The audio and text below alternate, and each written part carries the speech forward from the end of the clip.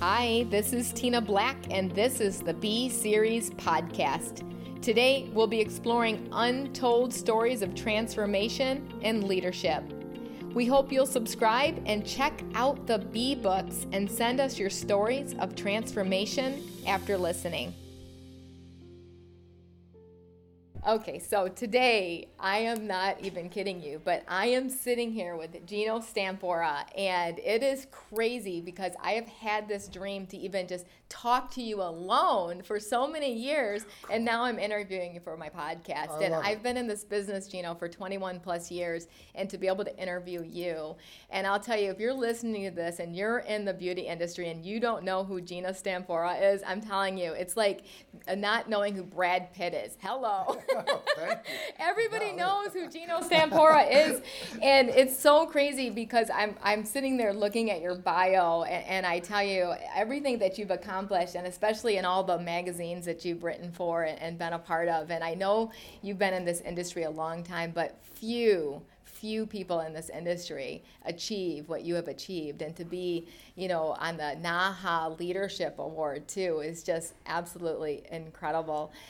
Geno, thank you. Oh, you're welcome. Thank you. Pleasure to be here. This is really special. This is wonderful. Thank you. Really wonderful. And Geno, you got to speak to our future professionals this morning, so of course I took all kinds of notes. Good. And I was thinking, oh man, I really have to ask you a ton of questions here, but I think the first question that came to mind that I want to ask you is, you said earlier that there's no one in this room that was poorer than me, but you didn't share that whole part of that story of being poor. Will you share that with us? Yeah. Well, I try to talk about it first of all because I think a lot of people, they're trying to find something to blame. They're trying to find a reason why they're not successful. They're trying to, and we grew up so poor. I actually tell a story about, I had 5 sisters. I only wore my sister's hand-me-downs. I actually, when I got older, realized my 4th or 5th grade teachers probably looked at me and said, he's going to be a hairdresser. Look at the way he's dressed.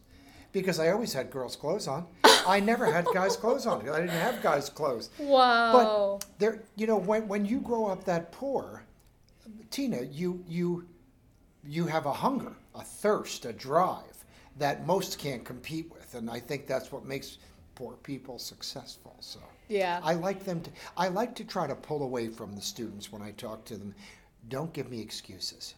Yeah. Give me solutions. Show me what you're doing. Show me what you're changing. Yeah, don't give me excuses. Yeah. I love Win Claybaugh's quote, if you're good at coming up with excuses, you'll never be good at anything else. Yeah. And I actually had to adapt that many years ago because I was that excuse maker. Oh, sure, constantly. So was I. Yeah. Let me ask you this. So because I know you obviously have had a lot of transformational moments to get to where you are today, but as you think about the time that you were poor and that you had decided you're wearing your sister's clothes, which is funny in itself because back in those days that is not too funny. Yes, very I'm sure much you got so. made fun Very of. much so. I'm sure there had to be a lot Very of much adversity so. that came with that. Was it always hairdressing that you chose, or why did you choose the hairdressing industry?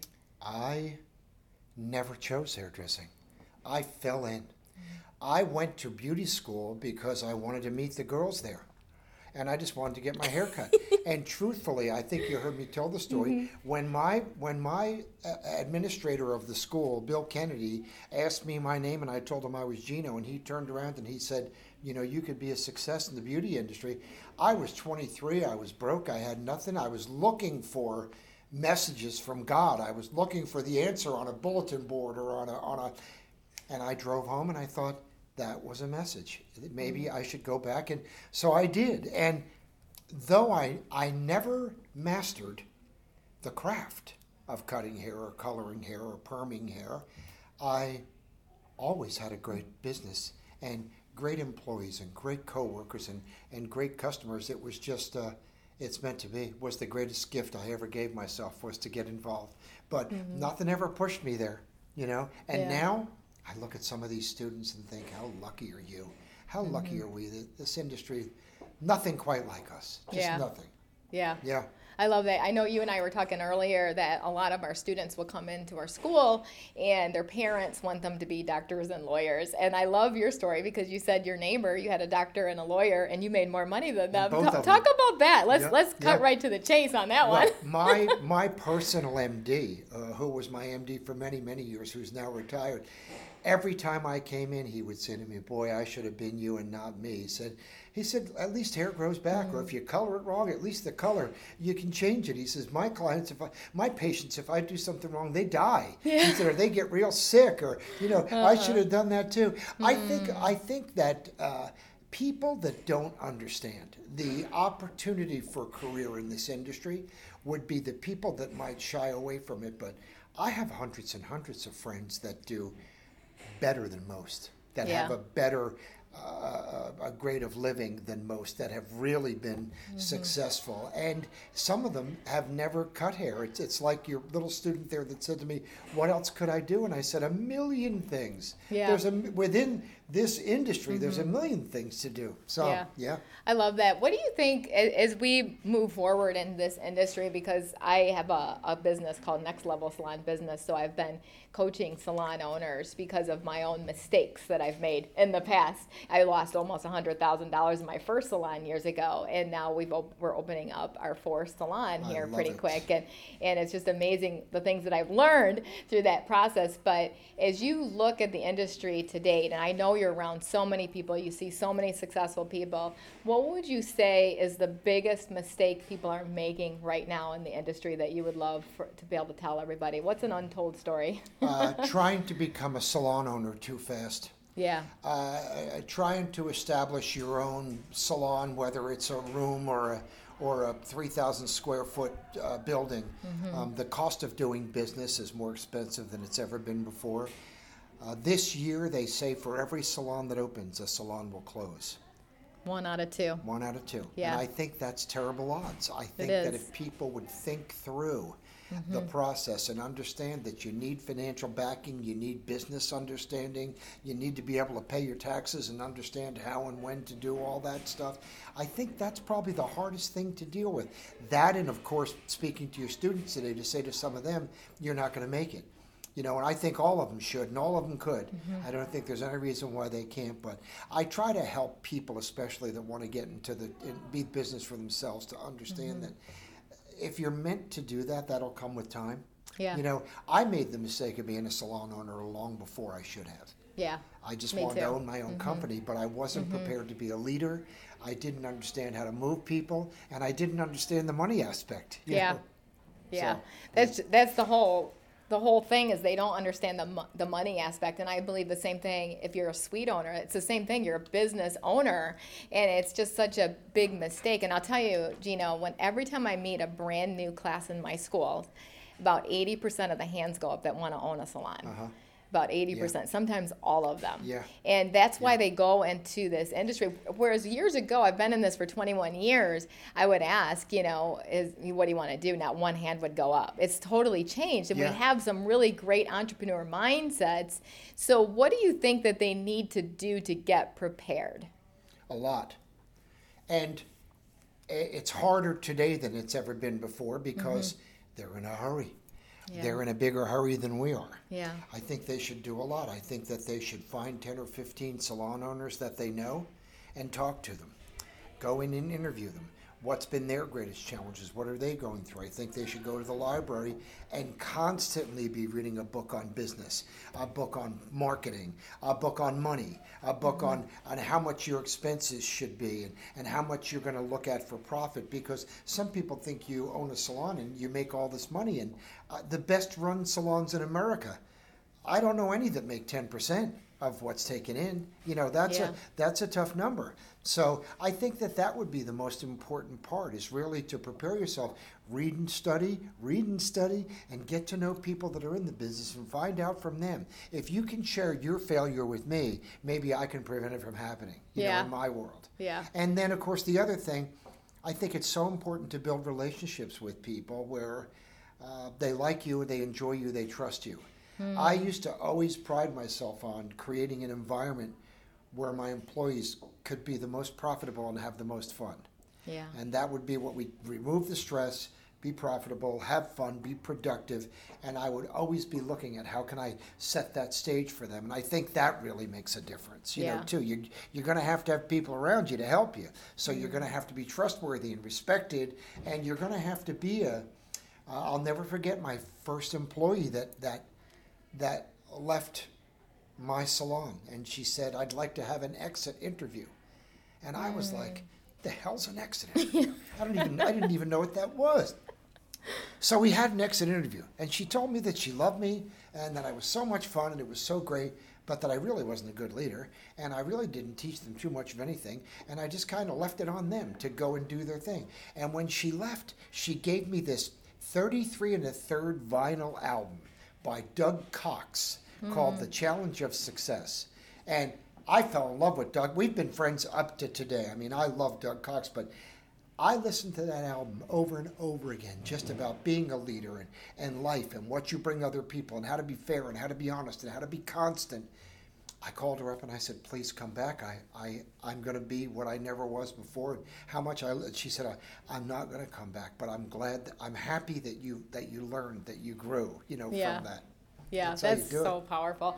So I'm going to call this series, because this is called the B series, Untold Stories of Leadership Transformation. So I'm going to call this Be Prepared, because this is what I kept hearing you all today. So be prepared. I don't care what industry you're in. You've got to be prepared. My husband, as I mentioned earlier, was a lawyer, and he just was not prepared. And so he had to get into the space of getting prepared, right? Right. And so, and even getting in preparation of exiting, because he just retired this year, of course. And so it's just an interesting facet. But he's the same thing. He always tells everybody, don't go into law, be a hairdresser. That's his motto, too, like your friend that was a physician. And, it's funny when you talk about be prepared. One of the things I tell beauty people all the time is I script everything. And I'm known for scripting.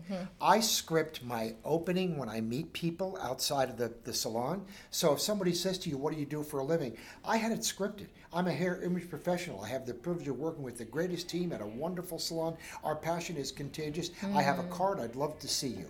Yeah. That's so much better than, I do hair. Really far away, Hello. So I even tell my friends, when you talk about being prepared, that I would script sometimes my conversations with my children just to make sure I was really prepared. I had it right.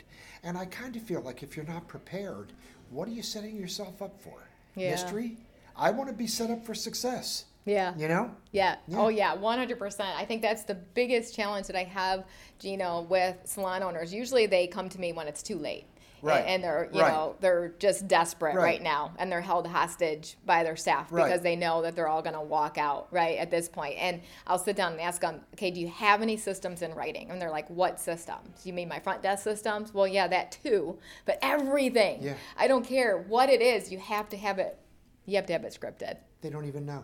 They don't know. They don't even know what to script. No. I'll say to them sometimes, so who takes care of your front desk at night? We've got a really nice high school girl that was a client, and she does it. I said, so you put your whole career in the hands of a high school girl at the front desk. Right. And somebody's going to call and say, who's good? What's she going to say? They're all good. Oh, they're good. They're good. They're all really good. Oh, you'll like them. They're good. They're good. She doesn't know what to say. If you think about it. Yeah, exactly. Yeah, be prepared for everything. I love it. So I actually want to go through this list real quick, because you made a list with the future professionals. I felt like it was the preparation list. And the first thing you said was do things right. And I'll tell you, I am on the rampage right now of making sure, setting up the foundation with the salon. Make sure that you're integral with your business, first of all. Yes. Make sure you're following Department of Labor laws. Make sure that you are doing things right, and make sure that you're paying people right? So they're in the building, so you should be paying them an hourly wage. And so, maybe it's hourly plus commission or hourly versus commission. They're in your building. Pay your people. Right? And so doing things right. So what would you say for you would be more of that facet of doing things right to be prepared? Reading well and learning from a book. Being observant throughout the day and learning from the day, learning from people. Just to say, to do things right would just be more so to be conscious than unconscious. I don't want to be doing things unconscious. I want to do things consciously on purpose. Yeah. You know, and try to be as right as I can be. And I'll tell you, I think you probably know Steve Cowan. Oh, yes. I love Steve Cowan. Steve is who I learned that from. That was what Steve and I talked about one night in the car driving a long way home. And I was like, wow, I'm really going to make that be sort of my purpose in life. Yeah. Just to do things right, to pay attention, to really be prepared. So that would be about it. And for them, I just try to get, for the students, I try to get them to understand that to do things right is to have the mentality the last week you're here that you had the first week you were here. Yeah. To have the respect the last week that you had the first week. The love, the passion, the excitement, and the understanding that everything gets old if you let it. Yeah. You know, it's your job to keep that alive. So that's great. Yeah, that's beautiful. Okay, so number 2, you said have passion. And I'm with you, Geno, because you were saying that you said some people, even God can't help them because they have no passion. Yeah. And I'll tell you, I see so many people that'll say, oh, I love this industry, and they have a frown on their face. And so talk to that person right now. How can they get or maintain passion? First of all, if you're happy, tell your face. Yeah. So your face looks like you're happy. Secondly, you know, I think people, laymen, equate passion to expertise. Yeah. So I think if you just act passionate about what you do, they assume you're better. Yeah. They assume you're good at what you do. People like passionate people. Passion is contagious. It makes things wonderful. It makes things exciting. And I think what a lot of people don't realize is it's our personal preference, personal priority, to keep the passion alive. You know, you've got to reinstill. There's days I hate hair, but I certainly wouldn't share it with anybody. You know, there was times I mentioned it. I had clients I would rather wrap the blow dryer cord around their necks and strangle them than I would blow them dry. But those are the days you have to pretend, you know, and you know it's going to go away. And then you rebuild and reinstill that passion again. I try to look for the things I love about what I do. Yeah. You know, because I think that helps me to stay passionate. But I hope that answered your question. No, I love that because I also see a lot of hairstylists on social media not looking too passionate about what they do. And if they don't think that their clients are watching them, you know, so maybe they're berating their guests or saying something bad about their clients. It's like, that's just, there's no place for that. I agree. And you can ruin your career. No. Yeah. Like that. In a New York Minute. I tell people all the time, people don't realize the power of a New York Minute, but the power of a New York Minute is in today's world, 1 minute, one wrong word, one wrong action, one wrong hug, and your world has changed forever. So you have to really be conscious. And I think for us, I understand social media in a way that I have to remind my grandchildren that's not real, honey. Nothing. And I don't know if you noticed, but they did just come out with most of what a 50-year-old reads on the internet, they don't believe. Most of what a 25-year-old reads on the internet, they believe. Really? Yeah. Wow. It's just a matter of what you've grown up with. And I'm looking at it like, wait a minute. And they're looking at it like, so I would say to my grandchildren, that's not really what life is, but they believe it. People have to be careful. Yeah. The choices that you make. Yeah. You know, life is just a gathering of choices. Show me all your choices. I'll show you where you're at in your life. You know? No, 100%. Yeah. I love that. Okay, so number 3, show people you care. And I thought that was so huge because I started thinking about how you were talking about how we really need to read people. And I love that you did the personality assessment with everybody. I've done that test before, and I'm also a disc trainer, which is beautiful. Yeah, which is very similar. Yeah, very similar. And so talk about that process because I think that's huge. And you mentioned earlier actually something that I think really hit hard. You said that most of men usually do really well in this business, and there's very few men, which is crazy, versus women. Yeah. And I've seen that as well too throughout my years. Of course, in our salon, we only have women right now for whatever reason that is. I don't know, but it just happened to be that way. But talk through that process. What do you think the biggest challenge is with that? Well, I think sometimes in today's world, everybody's trying to take the heart out. They don't want to put their heart in front of what they do. They don't want to show that they care because then they can't get hurt. Okay. They don't want to show that they care because then it doesn't matter whether you come back or not. Do you know what I mean? Yeah. I, on the other hand, believe that that's one of the heart is what's missing in business today. You know, if you put your heart in business, you're going to be successful. We have a pizza shop in Washington, D.C., and they were going out of business. And the owner wrote on a big bulletin board as you walked out the door, "I'm losing my business and I don't want to. I think I make the best pizza in the world. Wow. If you don't think I do, here's my cell phone. Please call me." Now he's got like 5 business places because he put his heart on the line. Call him and let him know whether the pizza's hitting the mark or not. You know, call him and tell him. So I think people lose sight of, if you show people you care, they almost genuinely care back for you, but they see you in a little bit of a different light. And what we do, our industry, you've got to be a caring person. You've got to care for that guest. Whether you like them or not doesn't matter. You know, like I said to the kids, look, don't tell me you don't like weirdos because we're all weirdos. You know, what matters is that you show them that you care.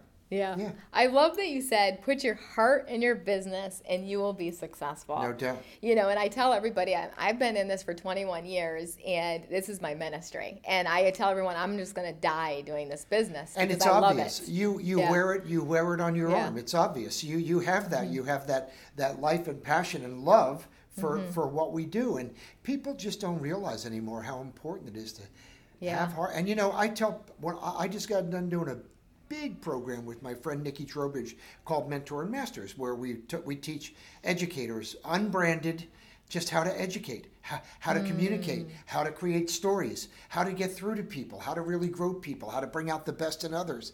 And in the process of doing Mentor and Masters, I found it so important to explain to them that when you're a speaker like I am, that you speak from the heart, you chance sometimes doing something wrong because there's no filter here. You might say something that you wish you didn't say. But the fact of the matter is that when you speak from the heart, they embrace you. And even if you did say something wrong, they just wait. They know it's going to come back. And they wait for it to come back. So you begin to build kind of a fan club around you, people that love you for who you are and what you do. You know, I just think that's so important.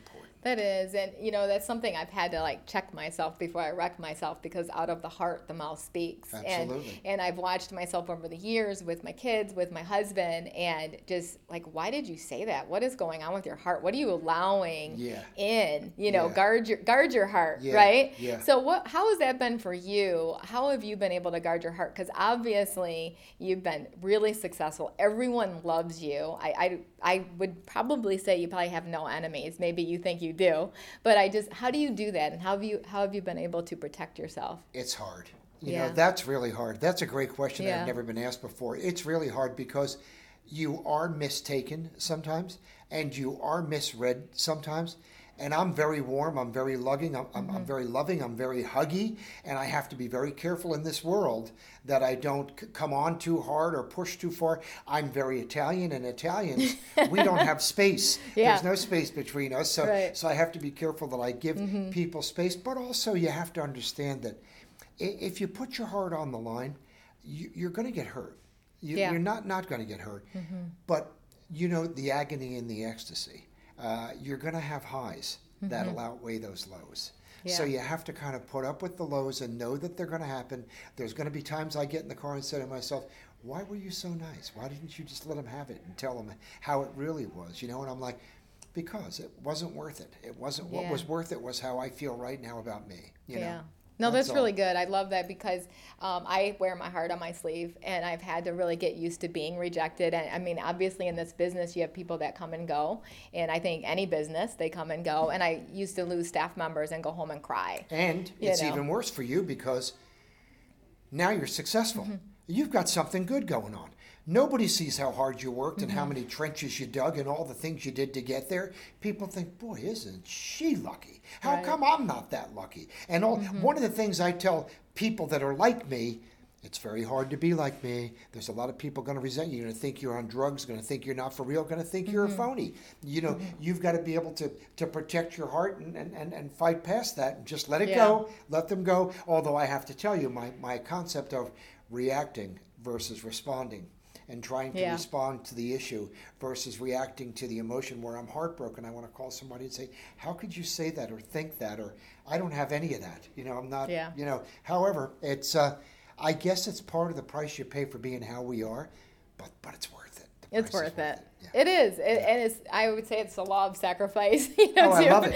The law of sacrifice, because you really kind of sacrifice of what you thought used to be fun, and being around a lot of different people. But I think for me and my husband, we're really careful who we allow in our inner circle. I agree.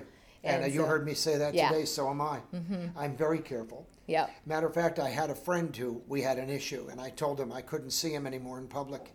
And after he left, my son said, "Boy, that had to be hard for you to do that." Yeah. I said, it was, but not anymore. Yeah, now, it gets easier. Either they fit or they don't. And if they don't fit, I want them out as quickly as I can. Yeah. Don't affect me. Don't affect my psyche and my family and what we've built. Yeah. What's that untold story for you? Because how were you able to grow through that process, Geno, to be able to withstand not people pleasing anymore, but being more of a people challenger and allowing people to even if it's family sometimes, right, of not allowing them in your inner circle? What's that untold story for you that you were able to accomplish that? I think it's important to have undying respect for others. And I always look at others and think that whatever I have going on, they have at least that or maybe more going on. To never look at somebody and think they don't know what it's like to be me. Yeah. I'd rather look at them and say, I don't know what it's like to be them. Beautiful. What's going through, they're going in there, because it gives me just a little more patience and an understanding, with what's to come. But I also feel like I'm the kind of person where I like it to be heart first. I have a little thing I tell myself, let your heart get home before your head does. I don't want to get home and get inside and say, I want to get inside and say, I'm so happy to be home. This is where I belong. This is who I belong with. This is really kind of fun. But I guess I don't know that I have an exact answer for. Yeah. I think some days it's easier than others. I mean, some days I just cry and wished I'd done it differently or said it differently. Some days you really do feel hurt and you feel let down. I had a difficult time with a lot of employees where I felt like I blame myself that they weren't as successful as they could be, that there probably was more I could have done or should have done, and on the other hand, it's been a great life. Yeah. And it's been a great career. And I do have a lot of friends, and I do love us. And I love what we do, and I love what we are. Yeah. I love that. It's beautiful. And I think for me, it's been just really, like you said, honoring people's journeys of just where they're at in their life and not forcing your agenda on them. Well said. And it's really it's taken a lot of years to get there. Yeah. A lot of studying, a lot of self-growth. Yeah. I'm a John Maxwell coach now, so we do a lot of courses. I love John. Yeah, going through that. You actually speak a lot like he does with your storytelling and everything, which I think is really, really awesome. And then the next one, number 4, is explain to people it matters to you, which I think is really, really profound. Talk a little bit more about that. Well, I love that. I think when people understand that how you are and who you are and what you sell and what you have and what you provide, if it matters to you, it almost always matters a little more to them. Yeah. It's like, oh, wow, maybe I found a good fit here. So I think it's important to put that on the line. And basically what I had said to the students this morning was, look, this matters so much to me that I can promise you nothing will get in the way of you and I. Carlton kept saying, can you take one more photo? I said, Carlton, I'll take photos till there's no more photos to take, no matter what it takes. Yeah. Of course I will, whatever. And the little girl grabbed me and said, would you sign my CDs? I said, of course I'll sign your CDs. Whatever, you kind of. So I think if you let them know right up front, explain to someone, this matters to me. And in our business especially, it matters to me what you use on your hair. It matters to me where you go to get your hair cut. It matters to me that if I think you need color, maybe it is time for color. I want to be in that place with you. So that's kind of where I come from with that. It's just, and I think for them to understand that's an interesting part of selling too. Yeah. Yeah. And I love when you said if someone comes at you and asks about, they're using some color that was in the grocery store, whatever, and then you said, I'm a licensed professional and I use professional products. Of course. That's the best answer that you could say. Yeah. Well, too. I mentioned earlier, I'm known for all things good. I want to focus on good and what's good in people and what's good in stuff. I don't want to tell somebody a product sucks or that they shouldn't use that product. Yeah. I want to tell them that I just don't know. Here's what I know. I know that I'm a professional, and I stay with professional.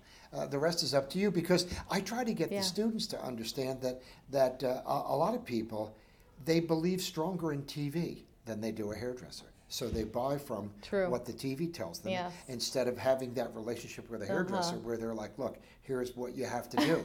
And I'll never forget when Frank Gambusa was the president of Intercoiffure. I had him over my house, and we're on the front porch, and I said, Frank, all of my neighbors use professional products. And he said, you're lying. I said, no, I'm not lying. I said, they all do. He goes, you got to be kidding. How do you know? I said, I know because I give them to them. He said, you give your neighbors professional products? Wow. I said, yeah. And he said, well, I said, Frank, do your neighbors ever invite you over to eat? He goes, yes. What do you bring? He goes, well, I bring a bottle of wine. I said, well, why? Are you a wine merchant or are you a hair cutter? Wow. Why don't you bring shampoo and conditioner? Because you're going to get in the bathroom, you're going to move that curtain, you're going to look in the bathroom and see what they're using and want to come out and say something. So I think it becomes, if it matters enough, if the caring is there enough, then it becomes, in every way that I can, let me brand me.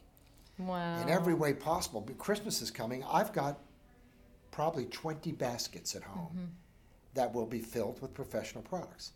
That everything I do at Christmas has to do with beauty, because beauty is what I am. Yeah. Right? And I love that because, when we talk about this, because let's talk to that hairstylist that should always be looking the part, right? Because you do hair, so why don't you have your hair styled wherever you go? Hello. Does it really matter to you? Like, you as a client, and I look at some stylists, it's like, I really don't want to go to you because you don't look like a hairstylist. First thing I look at is their hair, their skin, and their nails. Yeah. And that I take it right from, then I'm like, okay, I got it. And one of the things I try to teach, like CEOs, executives and stuff all the time is, don't dress for the money you're making. Dress for the money you want to make. Yeah. Start to get 100%. dressed up. And your hair, skin, and nails has everything to do with that. And when you feel good about you, everything else changes. It does. It's so easy for some of us. Yeah. Be prepared. Like, do your hair. Yeah. Do your makeup. I love that. Okay, so number 5 is be precise. Talk a little bit more about that. What do you mean specifically by being precise? I do it more for the younger audience than the older audience. They want to sometimes make sure you understand who they are and where they're coming from, when even the reality is that they don't quite know yet. So they come out with an elaborate story of, this is who I am, and this is what I do, and this is why I'm doing this, what I'm going to become, this is where I'm going to go. And I love when people share their dreams with me, but you know what? When you and I are having a conversation, I want as much space as you do. So I want to try to teach them the importance of being precise.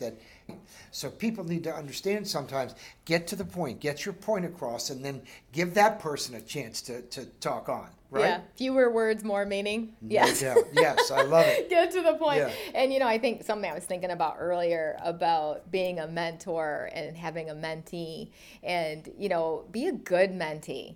Be prepared. Yeah. Be prepared for your mentor. Yeah. I just actually wrote a beautiful reference letter for my assistant for many years, Tracy Robinson. And Tracy, we decided, has now developed wings, and she's going to fly away.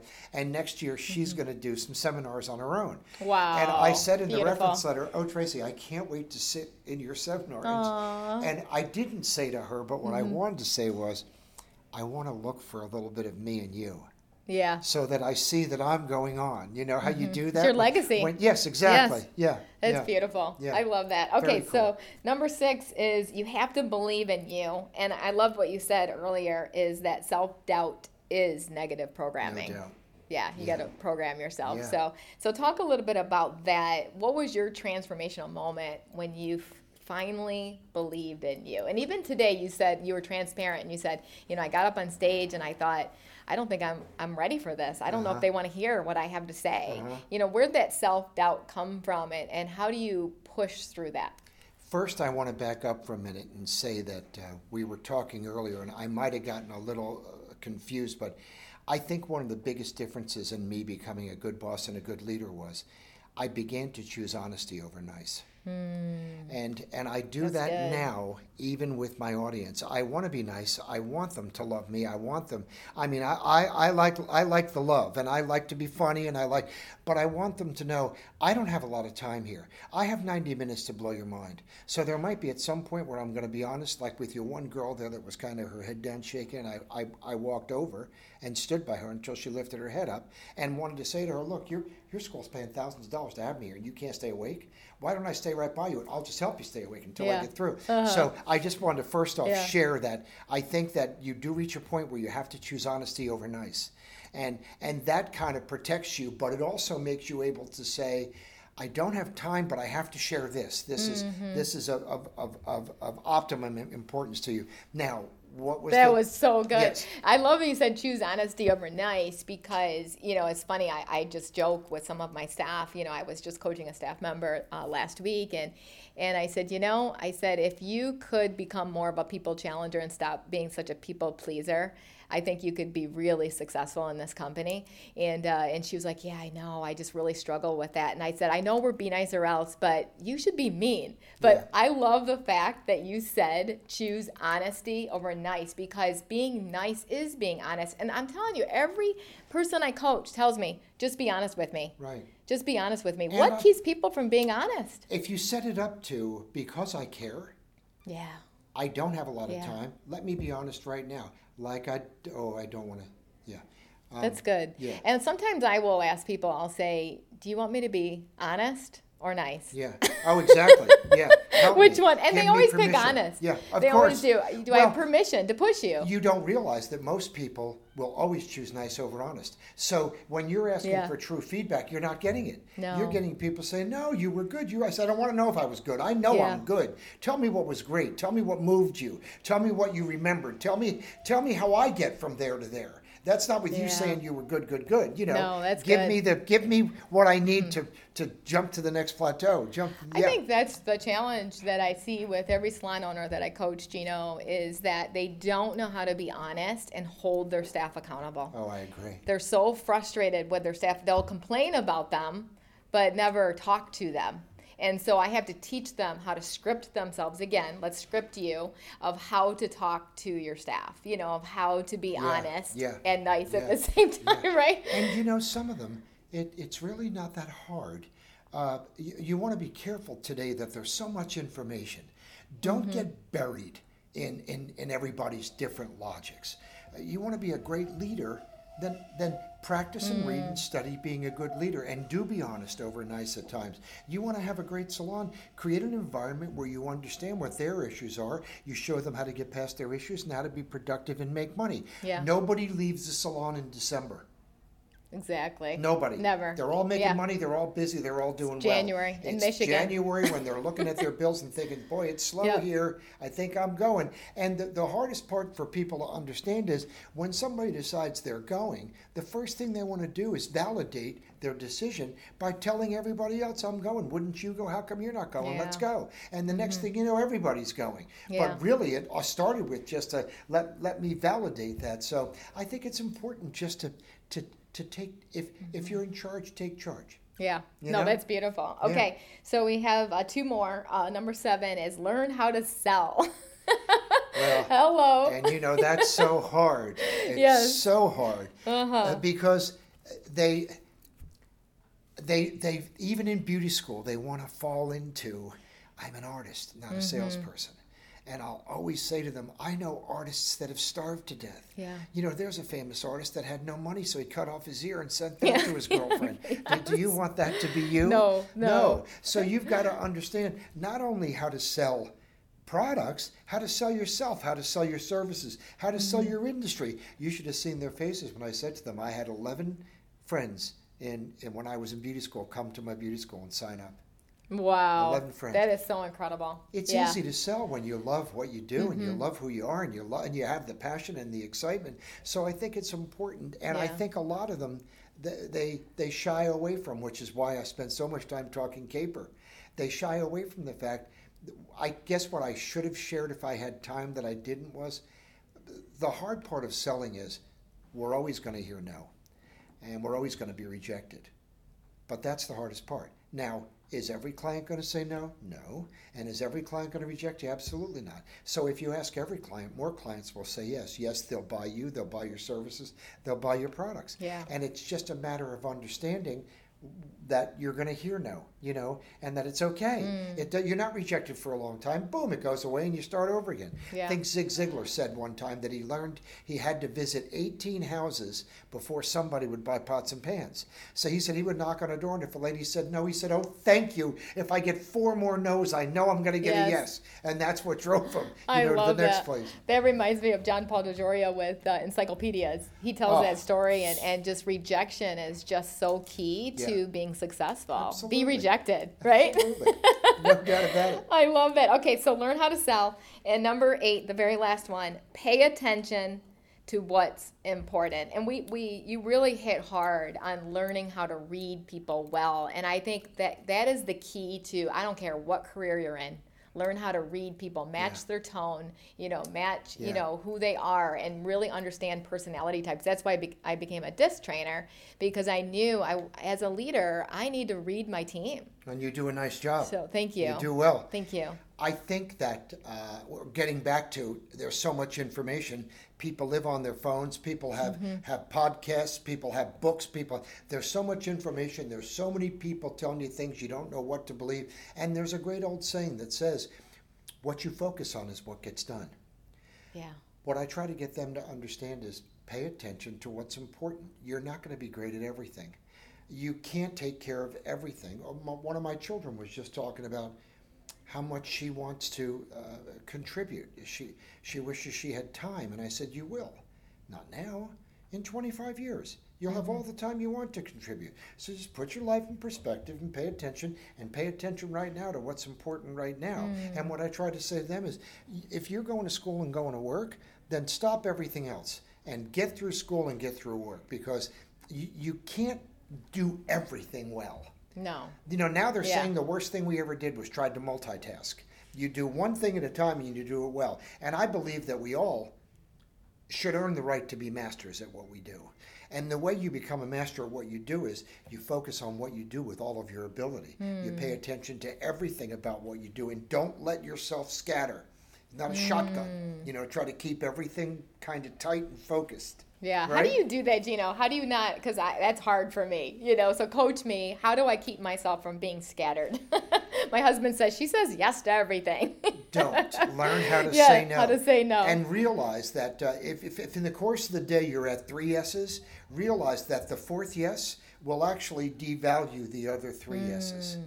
You either won't have the energy or you won't have the time. Or I said to Sarah, bring me in, work me. I love to work. I said, but give me a couple little breaks that I can hide from everybody just for a minute, and catch my breath and focus on, where I'm at and what I'm doing. So I think you do have to learn how to say, and I think the greatest way to say no, like in your situation, would be to say, I would love to say yes, but if I say yes to you, it's unfair to the other yeses I had today, because I don't have time for them all. So let's find another time. And I think if you can find the right words and look at communicating effectively, once you do it a couple times, you'll love it. You start to develop this strength in yourself of, oh my goodness, I'm taking care of me. I'm being careful not to spread myself too thin. I'm being careful to, and I think that the true answer is, you have an obligation to everyone you know to be who you are.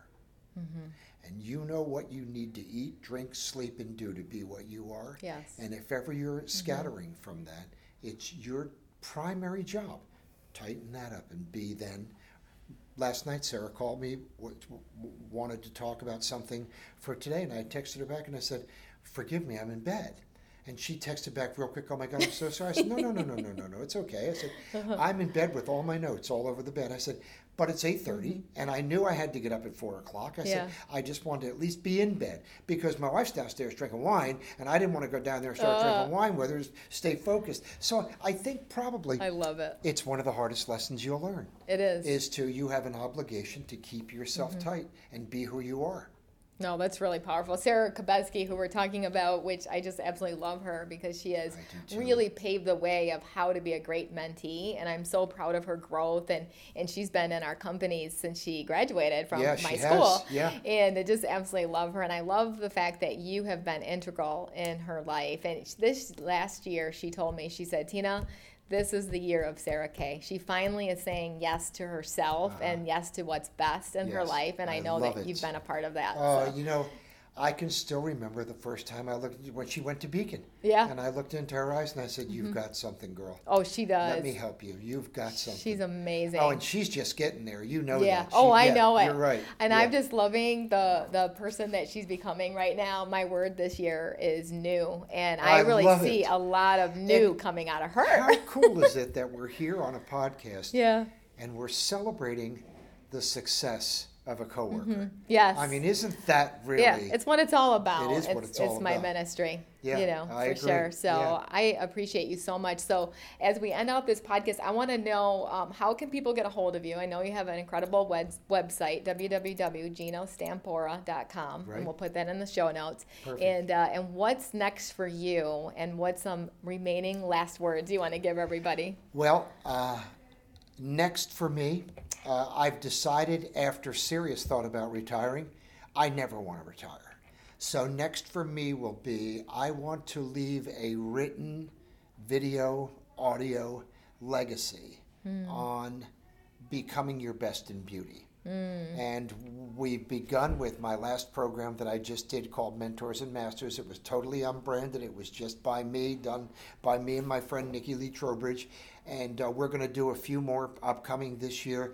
So that would be pretty much what I want to do, what I want to be known for within the industry. And I think the greatest advice I could give anybody who's listening is just truthfully stay the course. Give your all. Give your all. Don't let anybody let you sell yourself short. Give 100%, 100% of the time, and it will come back to you. You will make it happen. And if there's issues, always look to someone with worse issues and help them. And know that God will solve your issues for you. It's basically how life works. Thanks for listening. And don't forget to send us your stories of transformation through www.tinablack.net. If you enjoyed this podcast, be sure to give it a rating and subscribe. See you next time.